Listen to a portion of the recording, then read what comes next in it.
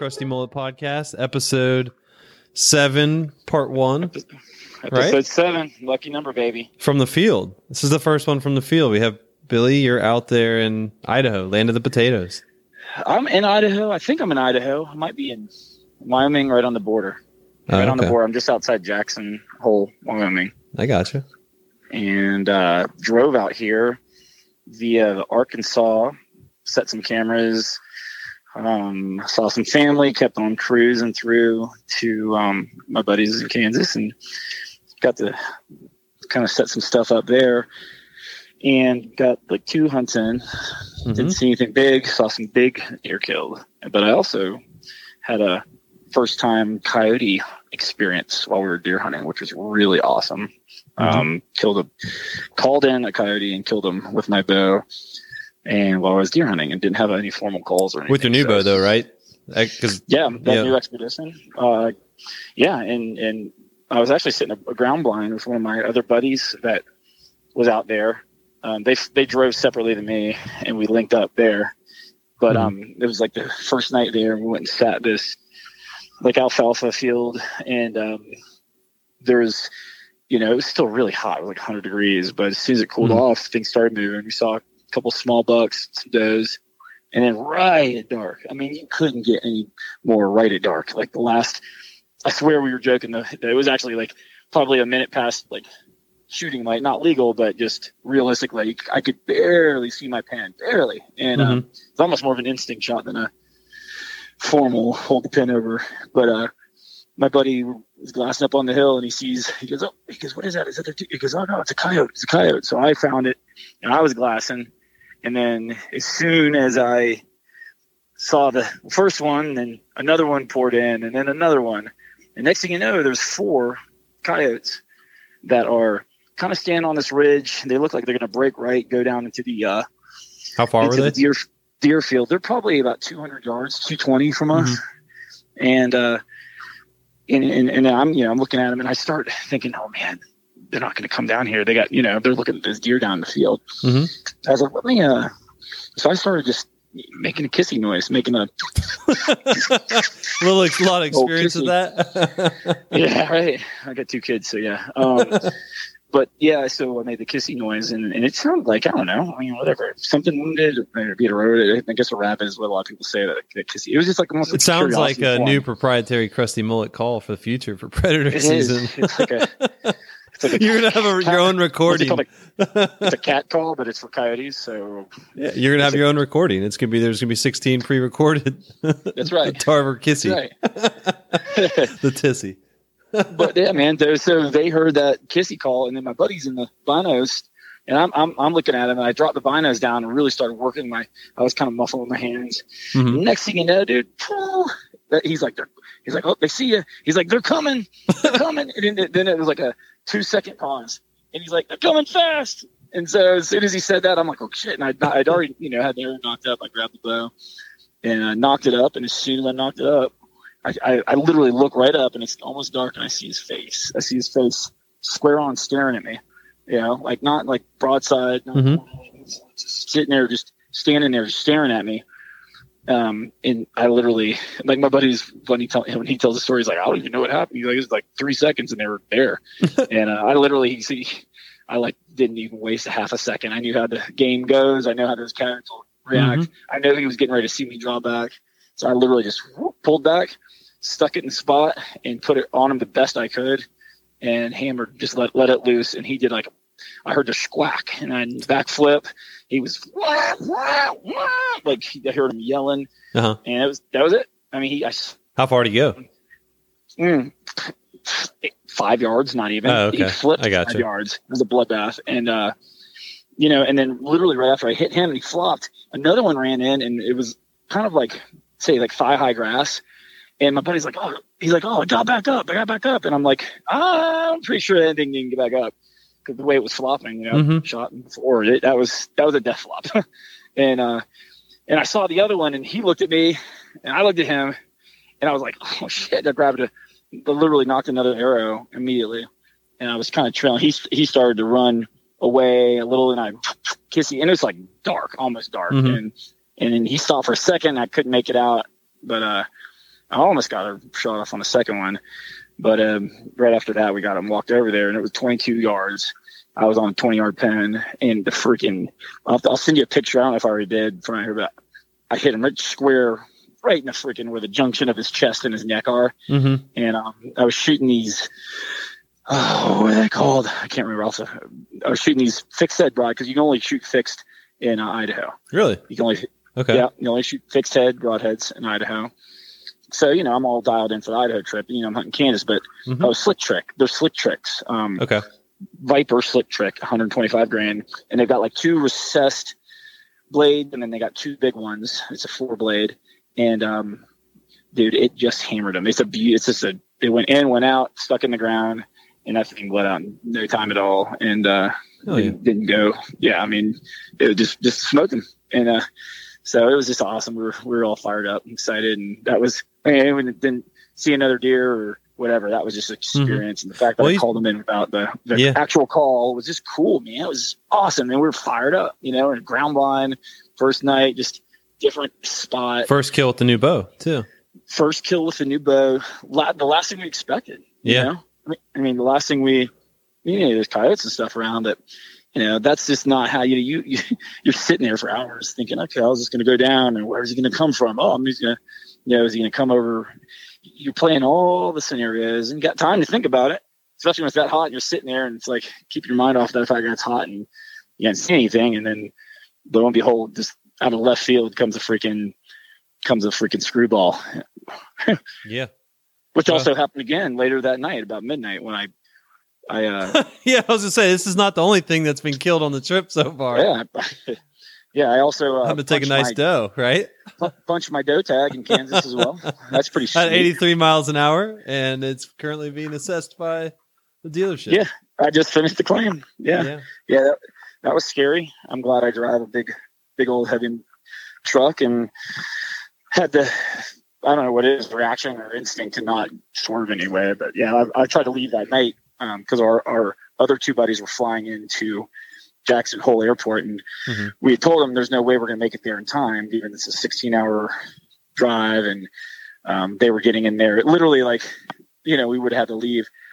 And I was like, so jived up from the coyote hunt, and just, I knew I wasn't going to sleep, and I knew that we were leaving at 4:30 in the morning. So I caffeinated up, and I said, well, I'll see you guys, y'all, I'll see y'all tomorrow when y'all catch up. I'm going to go. I was going to drive in and surprise my buddies that were flying into Jackson Hole, and so they didn't have to rent a car and this and that. So that didn't work out so well.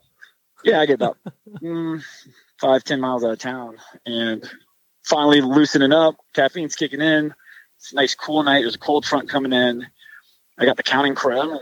I've been on a Counting Crow as like an alternative. I've always loved it, but that's the music that's been supporting me through the drive. I've just been jamming. When you start getting tired, I drop those mute. If it's cold out, I'll drop the heat. I'll put the heat down, heat up, and drop the windows down, and just music full bore. And I was to that point, time to get in that mode, and I did that, and set my cruise control to 83. Yeah, I think the speed limit's like 75. I don't know, but it's 80. we were in compliance with the law. Whatever. It's a recorded statement. Whatever. Yeah. Lo and behold, dude, boom, out of my left corner, boom, she was there. And I've hit a couple deer before, and conversely, ironic. It's interesting trip. My mom hit a deer a while back, and like 2 or 3 weeks ago, maybe, and so the same thing happened to me. It's like, it's crazy, but she showed up. She jumped down the road, and I smoked her, dude. I mean, I hit her like a freaking ton of bricks, and I hit her before I could even move the reaction was. I mean, I had so little time, and literally, I saw the thing. By the time my foot got to the pedal to try to hit the brakes, I hit her going 83 miles an hour, and she absolutely decimated the front end of my truck. And but you made it to the Idaho still, because you got. What's that? I said you made it to Idaho still because you caravan. So yeah, well, my buddies were giving me hell for it. They're like, well, why are you leaving, man? You're crazy. I'm like, nah, dude, I got it. And I'm like leaving there feeling like, this is gonna be killer. Nice, cool, long drive across the West, and I'm so kicking it, music jamming, dude. I'll get there in I'll get there in 10 hours, whatever. And, tuck my tail, And I was trying to explain because they were like, it's more efficient for us all to drive together, and we can, and me knowing me, and out of due respect for them, I know what gets me through a long road trip, and it's a little bit different. Well, loud music, a lot of caffeine, sure. Wind blowing, and if it's cold, I don't know. I like going opposite whatever it is outside. I just like my windows down. I just do.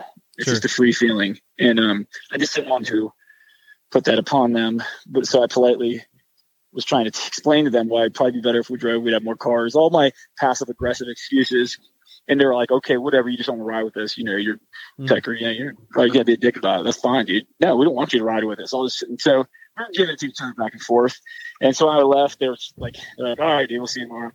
And of course, after the I called my buddy back home, and he's like, "What's up, man?" I'm like, "Why you call me?"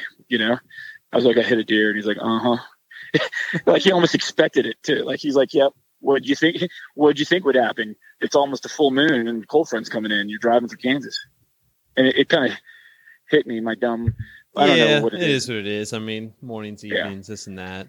At least you made it. It could be worse. I mean, yeah. So but my car is fully disabled. This week you start your hunt. What is that? Thursday? You go in. Yeah, we got in last night. And we've been prepping today. I got my 4 other buddies with me. We're all shooting and getting all our gear consolidated to our pack sacks. And 7:30 in the morning, we're meeting the rancher whose property we're using his horses and mules to go into the woods, and we hopefully will be hunting by tomorrow afternoon. Good deal. Well, we'll get an update then in like week to 10 days. I know you missed Zone C archery, and I did too. Technically, we went gator hunting, and I think we kind of we talked about this on the other one, how gators how they know when how animals know when they're being hunted. Well, I don't think any gator thought they were going to be hunted in Lake Ashby on Zone C opening. That gator was drunk, dude. He was celebrating. He thought he made it through the season, and you come along, and they're like, "Oh, it's a guy. It's a man and his son. And they're fishing. Oh, that's cool. Let's scare him a little bit. Maybe we'll." Sure enough. Surprise. But this goes back though to you and I hunted there that first weekend of the second phase with my son. That's 5. Right. And that's right. We were trying to kill a small one. We probably saw 3 or 4 sets of eyes. They were probably 5-6 footers. But I remember you saw one. There's like a little area where a little creek comes out. And you're like, I'm pretty sure. You're like, I'm pretty sure I saw one there. We never saw him. But I go out with my son that morning, and we saw one that was like 6-7 feet that I tried to get.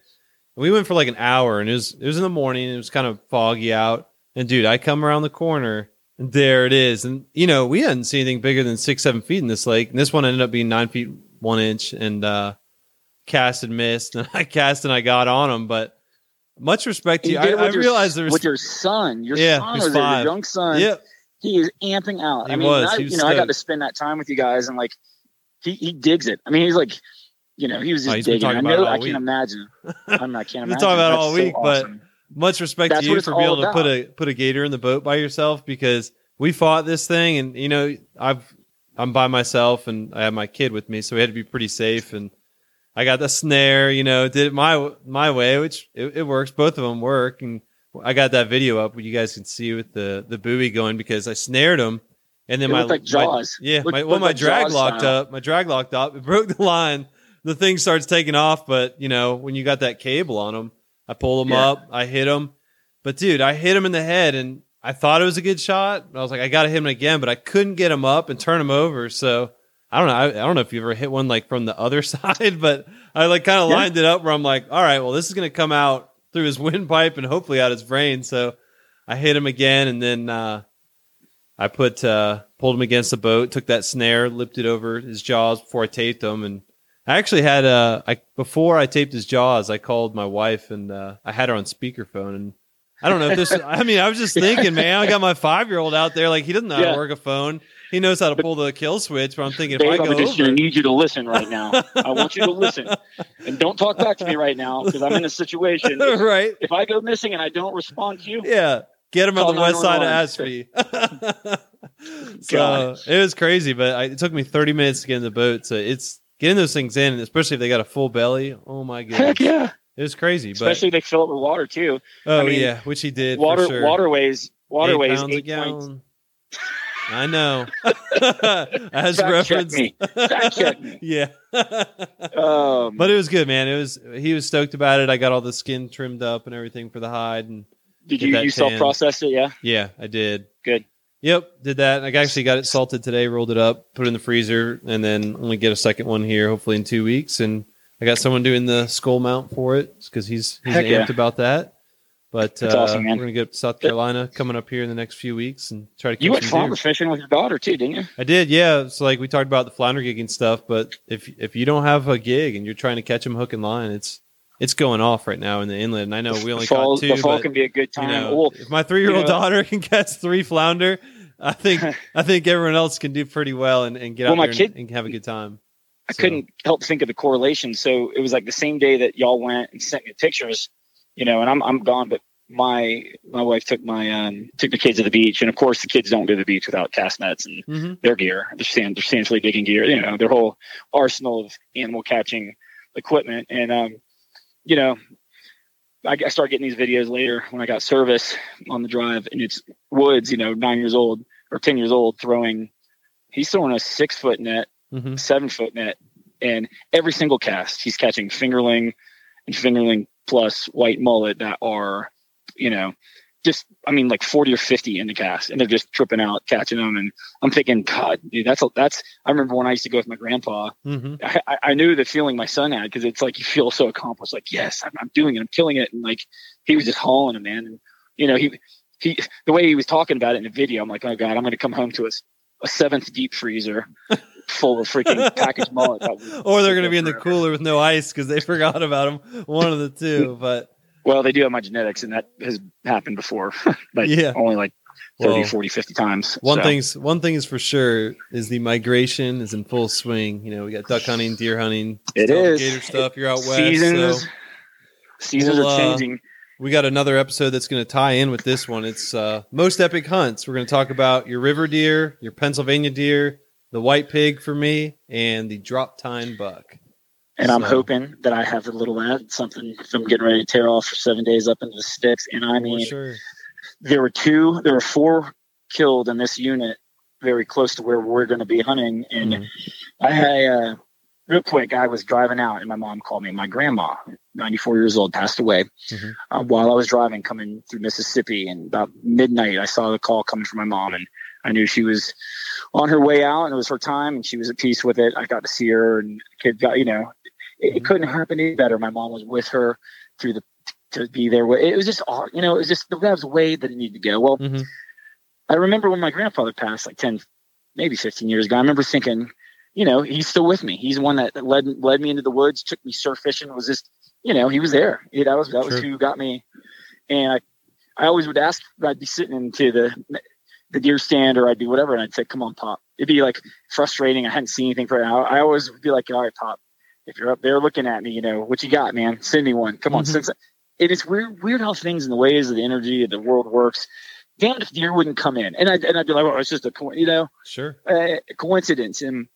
But it worked, man. That Pop was my secret weapon. So I'm thinking, maybe I got a little, maybe Grandma will send me something. A little 7x7 bowl. Yeah, a little. I'm there, Billy. Sure. I'm still with you and all. Yeah. So, dude, I hope you have a good time out there, and you guys. My buddy's shooting arrows. Hey, Brad, I'm gonna need you to. I'm gonna need your hunter safety card, because that arrow I just whizzed by my left shoulder. So,